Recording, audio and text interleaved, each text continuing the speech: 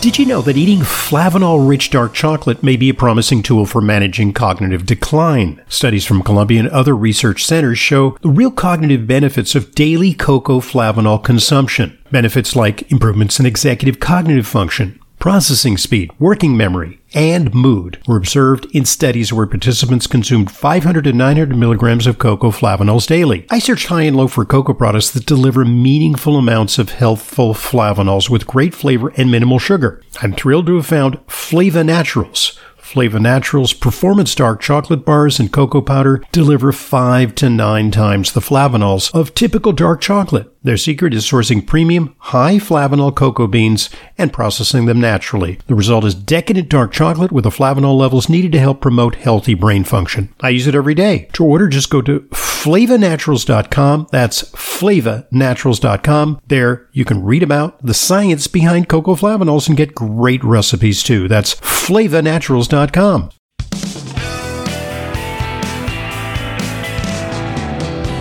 Welcome back to today's Intelligent Medicine Podcast. I'm your host, Dr. Ronald Hoffman. In part one, we talked to our guest, Dr. Jeffrey Bland, about his latest project. He's always fascinating things. He's developed so many concepts and so many projects over his very, very fruitful career. And the latest is his research on something called Himalayan tartary buckwheat, or HTB. A new product has come out of that. It's HTB Rejuvenate, which is designed for immunorejuvenation, but also, according to the research, works pretty well to stabilize glycemic response. Jeff, in this day and age where the ketogenic diet is so popular, a lot of people are eschewing grains, not chewing grains. They're eschewing grains because of their starchy, carbohydrate-laden characteristics. But HTB is something different, isn't it? Entirely. Yes, thank you, Ron. That's been an interesting education challenge that we've had because with the name buckwheat, and wheat I'm emphasizing, everyone assumes that HTB is a grain, and it's actually not a grain. It has no relationship phylogenetically, meaning through its genetic classification, to that of the grains. It is actually a fruit seed flour. So it'd be more like a nut flour than a grain flour, even though it sometimes is called a grain. I think that's just for convenience. And the reason that I accentuate that is that it's a non-gluten containing material. It has a different starch composition, a different fiber composition, and a different protein profile than do the grains. And so, although it often is lumped inappropriately into the grain family, it's actually not a grain. Now that then raises the question, okay, if it's not a grain, is it still not good if you are on a ketogenic program? And here's where I think the story gets maybe more interesting or more complex, and I'll try to summarize it. In this most recent issue of Nature Medicine, the journal Nature Medicine, were 3 back-to-back papers that I think are classics. The first paper was a extraordinarily detailed in resonance, meaning in a metabolic unit at NIH study of the difference in people between them consuming a high-fat, low-carbohydrate versus a high-carbohydrate, low-fat diet. And this was a study of its exquisite control that's second to none in any intervention trial I've ever seen. It was a very real-world study where these people lived in a metabolic ward for a month and were fed these diets. No cheating. And the diets were ad lib, meaning this was like you would be a real-world person out in the world. You could take snacks. The calories were not controlled, but they were recorded very carefully, everything every person ate. And everything was analyzed on these people. Complete metagenomic analysis of their microbiome, complete transcriptomics, complete metabolomics, complete phenomics. I mean, they had everything that you could measure done on them over the course of the month of the study. And they crossed over. They were on one diet for 2 weeks and then crossed over and were on the second diet for the second 2 weeks. Now, what were the outcome of this study? Well, there are many, many outcomes, and it would probably use up more than all of our time trying to go over all the takeaways from this elegant study. But I can summarize by saying what they found was that, as you might expect, the high-fat, low-carbohydrate approach that did lead to ketones and beta-hydroxybutyrate levels in the blood that could be measured. Mm-hmm. This goes back to Bob Atkins, actually, friend mm-hmm. you and I have known for decades. The purple urine sticks, the ketone sticks, that whole deal, right? Exactly. But the particular effects of that were kind of disadvantageous relative to serum lipid levels. And so these people had, when they measured particle size and particle count of the various LDLs, VLDLs, and HDLs, they found that it moved that person into a cardiogenic pattern with regard to that approach. So this would be more of your I guess you'd call it ketogenic of paleo variety. Mm-hmm. On the other hand, the people that were on the more carbohydrate-rich, lower fat diet, these would be plant-based diets, basically, I want to emphasize in this second example. And the plants that they used were not, they were a variety of foods of commerce. They were not selected to only be the best plant foods. So these people, had some ultra-processed plant foods as mm-hmm. well as minimally refined products. And what they found in those individuals, as you'd expect, is their serum lipid levels were improved, but their glycemic response was adversely affected, mm-hmm. meaning they had hyperinsulin and glucose excursions. So it's a bit of a trade-off. And so the conclusion Yeah, exactly.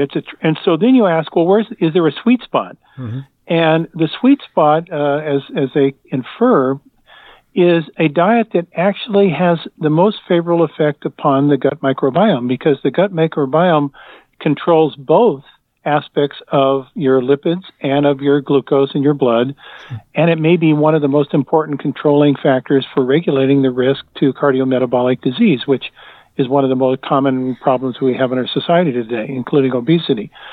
And so the other two studies, and that was the first of the three studies, the other two were studies done at Harvard, Mass General, and one was a collaborative study with a group in Italy as well, in which they looked at metagenomic analysis of the microbiome under different dietary considerations, and demonstrated that the microbiome is probably one of the most important determinants of how your body responds to the diet and the metabolic consequences and sequelae that result from it.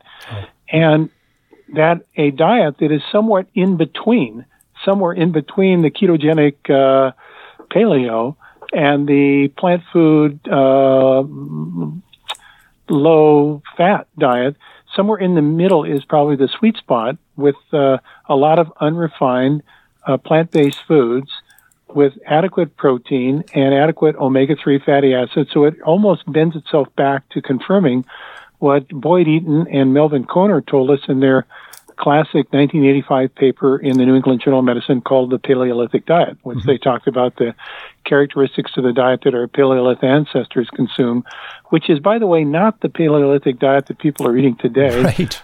It's more of a modulated dietary, which is high in vegetables, about 60% mm-hmm. of the calories from vegetable products and about 40%. Because they couldn't always depend on mastodon meat. There wasn't. You just couldn't go down to exactly. Whole Foods and get prime mastodon cutlets.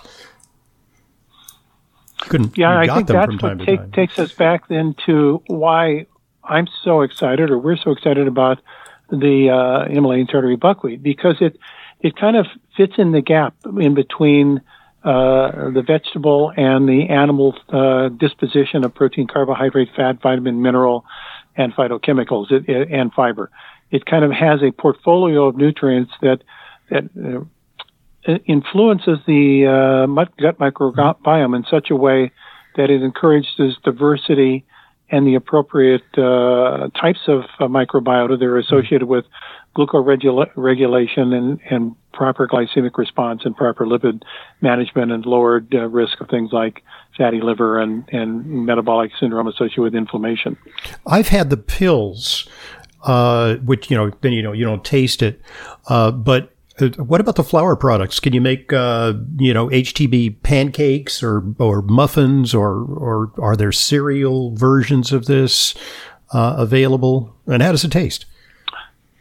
Yes, we actually have a food lab. Our Big Bold Health group has a food lab that are colleagues that have worked with me for over 20 years. Barb Schultz, a nurse and master's in nutrition, and Michelle Babb, who is a registered dietitian and has her MS in nutrition. Our colleagues that have been part of our team for 2 decades. So they've been working together with Dr. Arthi Chandra, who's our medical director of Big Bold Health, to put together our a recipe and menu guide plan. This is all recipes and menus that have been developed around Himalayan tartary buckwheat. Now, as you might expect, Himalayan tartary buckwheat, because it has this rich array of phytochemicals, has its own unique flavor. It's not like white flour at all. Right. It has a very I was going to say that, and I thought I better stay away from that bland word. Inadvertently, it's not bland. I inadvertently punned right there. But what we have found is if it's formulated correctly, it's very palatable. It doesn't produce an adverse organoleptic outcome. And we actually now have what's called the Himalayan Tartary Buckwheat Pancake Club, because we put together a chai Himalayan Tartary Buckwheat pancake recipe that everyone loves, and now we have a pancake club. We use, actually, for people who want syrup on it, we found that the very interesting natural maple flavored monk fruit syrup works quite well as an alternative low glycemic response. And so, yes, that's one of the recipes that we send out with our flour, and we're now the only people in the world, actually, that is making available organically certified Himalayan Tartary buckwheat flour. So that can, again, be seen on our bigboldhealth.com website. Anyone wants to kind of see where we're going with that particular product. Okay, I'm sure this is going to morph into all kinds of different variations, because we have some ingenious people out there who have culinary skills, and they can apply them to this new food compound. I wanted to switch gears because the big elephant in the room is the pandemic, which seems to be waning but continues, and it's prompted you to have a lot to say about the nature of health. And how we can use an all-of-the-above approach to get ourselves out of this. Yes, I think my story, Ron, is exactly your story. I think we were born separated at birth, I think, because I think we would have the exact same story. Back when this first started to be seen, with the acknowledgement by Wuhan in China that this was a human-human transmissible virus, and it had the characteristics that could be a global problem. I, like many others, got very interested in what's going on and read everything I could about what we were learning concerning the SARS-CoV-2 virus. And as it started to develop into a pandemic, I found it extraordinarily and still do, interesting that the prevalence in different countries of it becoming infective and ultimately leading to hospitalization and even death was very dramatically different from country to country. Even if the exposure had been there, the infectivity appeared to be different among different countries.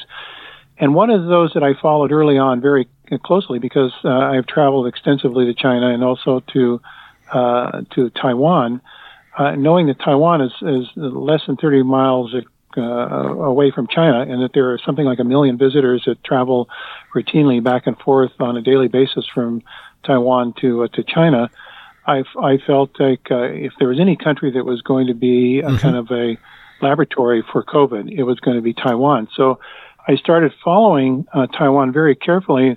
One of the differences in Taiwan, of course, is the woman who is the female leader of Taiwan. I think she was the first Asian female to lead a country in Asia. she is an academic. She is extraordinarily well trained and has a big technology background. She's a PhD and a law professor. She's a hashtag follow the science person. Yes, exactly. And her vice chancellor or vice president is a MD, PhD, and Johns Hopkins trained in public health and infectious diseases. So I thought, well, here are two really science strong individuals, and so they put in place very early on in Taiwan plans to really regulate the virus and to communicate to the population its risk. And as I watched what happened there, I was amazed to see that even with all the possibility of infection, and everyone is predicting that Taiwan is going to be a horrible example of infection, over the course of the year now since this pandemic became what it is, they've had only a few hundred defined cases and just a handful of deaths and hardly any seriously hospitalized patients. And the reason for it not only was the nature of the political and economic and social structure of Taiwan, but I think it was also that they started contact tracing and testing very, very early, and they had smart devices for the smartphones, knowing that everybody in Asia has a smartphone, and they could communicate directly with people, and they could really start doing tracing very, very early and isolating and getting people to follow, using masks and things of that nature, social distancing. And it really, the proof of the pudding is the extraordinarily low level of infectivity. What we've recognized is that this virus over time has demonstrated that the spike proteins that stick out on the architecture of the surface of the virus, that we've all seen the diagrams of, are very sticky to receptors, particularly the ACE2 receptors, the angiotensin converting enzyme 2 receptors on mucosal tissues like the nasal pharynx and the lungs and even the digestive tract. And therefore, their infectivity is really dependent upon exposure, which is dependent upon other comorbidities. And here's where the story became very important, because what I started to recognize from my trips to Taiwan is that generally their level of health and their nutrition in Taiwan, from my experience, is better than the average American. Mm-hmm. And so I started to see early on that there were infectivities that were being seen not just in older age individuals with senescent immune systems, but also in younger people who had what we call comorbidities. And those comorbidities were obesity, hypertension, dyslipidemia, diabetes, and those conditions are regulators of the immune system. And so they're indicative of individuals who are already walking around thinking they're healthy, but they're actually at risk because their immune systems are being compromised. Their resiliency and the ability of their immune system to respond favorably is already compromised because of these comorbidities. So I wrote an article, I think it was in February or March. Russ, I remember you very prescient about this, and I looked to it for inspiration because we were kind of working along the same lines about, what are the risk factors? Why was the West hit so hard?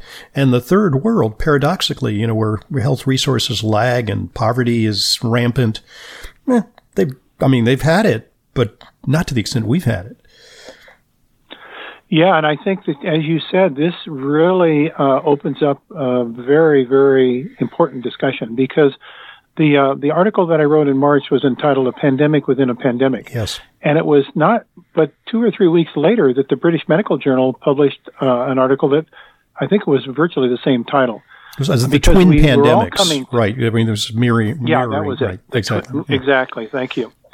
And what people forget about, or maybe didn't know, is that if we were to not have COVID at all, in the world at large, there are about 38 million people that die each year from chronic illness that are associated with these comorbidities. So we already have a pandemic of chronic illness going on in the world of compromised immunity. Mm-hmm. Every one of those conditions, be it vascular disease, arthritis, dementia, diabetes, cancer has an immunological connection. And when your immune system is compromised, you have less headspace, less resilience. And so if the unexpected occurs, which often it does in our lives at certain times, you don't have that capability of responding favorably, and now your immune system is not doing the job for you that you'd like it to. So if we start looking at countries, say in Africa, where it was thought to be another one of the places where COVID-19 would be a horrible problem, epidemic, because of low medical services and the individuals would not have access to the kind of care you might expect in the Western world, developed world. It's actually been fairly low in most of those countries. And the reason for that may be, and I'm saying maybe because this has not been totally proven yet, that the lifestyles those people have lived, which exposes them early on to various types of infectious organisms, and they live in less sterile conditions, has poised their immune system and kind of trained it, if I can use the word in immunology, immunotraining, to actually be more resilient to what is later going to be coming from other new-born infectious agents like SARS-CoV-2 virus. So the combination of healthier immune systems to begin with, lowered comorbidities, less obesity, less hypertension, less chronic inflammation, we call that inflammaging. All of those are associated perhaps better microbiomes too, even, That's exactly right. Yeah. Precisely. Yeah. So that's I think the story that's been emerging, and what is unearthed now or unfolded for us is that we're just not a really well society when it comes to our immune system on average. And those people that are most at risk are those that have had the most exposure to the virus, that have the less advantaged medical services, who's often living in food deserts and don't have the opportunity for some of the aspects that relate to improving their immune function that other more fortunate people have. Well, COVID-19 will eventually wane. Either herd immunity or, the vaccine or better medications will stem the tide of the pandemic eventually, sooner or later.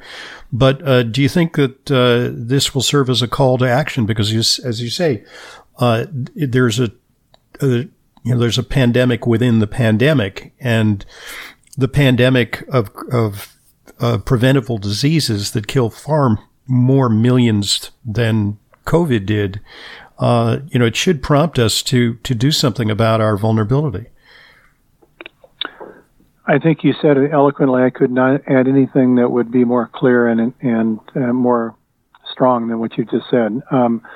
I think that when we start asking questions about an aging society, which we know we are, and we start looking at what happens if your reserves are compromised as you start growing older and you have a senescent immune system, you start seeing things like dementia. You start seeing things like certain forms of cancer. You start seeing a rising tide of type 2 diabetes and the sequelae of events that occurs from that. So there is now the recognition that there is not going to be one new drug or a series of new drugs that develop that will solve this problem. This problem has social determinants associated with it, cultural determinants, and how we live, how we eat, how we think, how we move. How our environment is structured, the toxins and the xenobiotics that we're exposed to, how that connects to global climate change. All these things are woven together. In fact, I've said in my more recent articles that the story of the immune system is really a metaphor to life on our planet. We have an immune system. A plant has an immune system. The planet has an immune system. They're all interwoven. Mm-hmm. They all cross-communicate. And if one is imbalanced, they're all imbalanced. So our immune systems in balance are connected to imbalanced immune system in plants and the way we're growing monoculture. And they're connected into the immune imbalance of the planetary systems that are associated with global warming.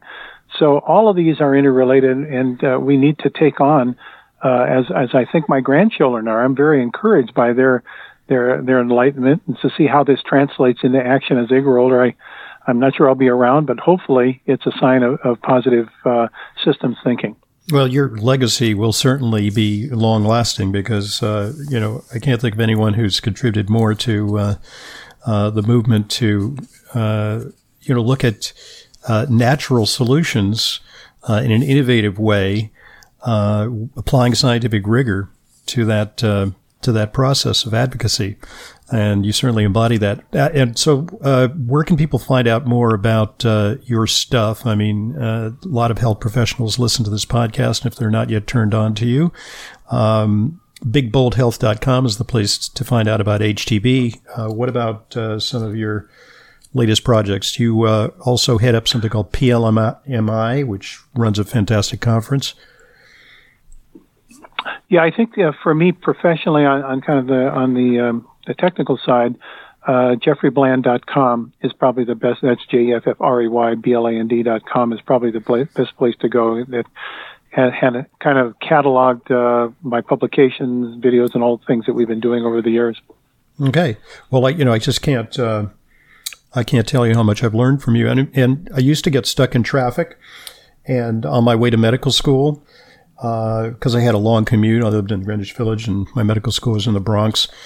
And I used to say, hey, no problem. I'll just put in a cassette, a Jeffrey Bland functional medicine update Those are the cassette. days, first day. And I can even remember the theme music, and every week it was like, actually it was done on a monthly basis, but it was always like thought-provoking, and you always brought to the fore some of the most important, innovators in the field, along with your insights about some new aspect of functional medicine. So I owe a great debt to you, and I appreciate your generosity in spending time with us here on Intelligent Medicine. Also, much luck in getting the word out about HTB Rejuvenate.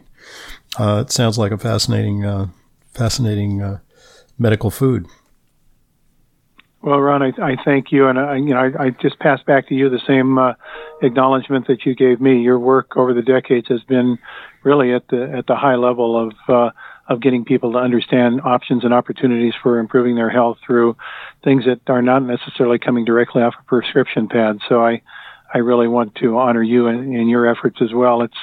It's amazing to me when I think back that I did that cassette audio magazine you're talking about called Functional Medicine Update for 32 years, never missed a month in 32 years. And, someone recently said to me, Jeff, do you realize you were probably the first podcaster? And this is before podcasting was podcast. So it's really kind of interesting to look historically at our journey together, Ron. So thanks so much. Indeed. Well, thank you so much. That was Dr. Jeffrey Bland. I'm Dr. Ronald Hoffman, and this is the Intelligent Medicine Podcast. You know how important it is to ensure that your supplements are genuine, safe, and effective. That's why I partnered with FullScript, an online dispensing platform that only offers curated professional-grade brands that I know and trust. The very same supplements that I prescribe to my patients and take myself. Never counterfeit or expired, always stored and shipped correctly. Just go to drhoffmanstore.com to start your free FullScript account. Buying through FullScript offers fast shipping, optional refill reminders, a mobile-friendly site. It's safe, secure, and HIPAA compliant and offers world-class support. FullScript also gives you access to my custom targeted supplement protocols that combine the products that I recommend to address specific needs. Heart health, immune support, and much more. Just go to drhoffmanstore.com to sign up for your free FullScript account. You'll get access to the supplements and features you need to help you achieve your wellness goals. That's drhoffmanstore.com. drhoffmanstore.com.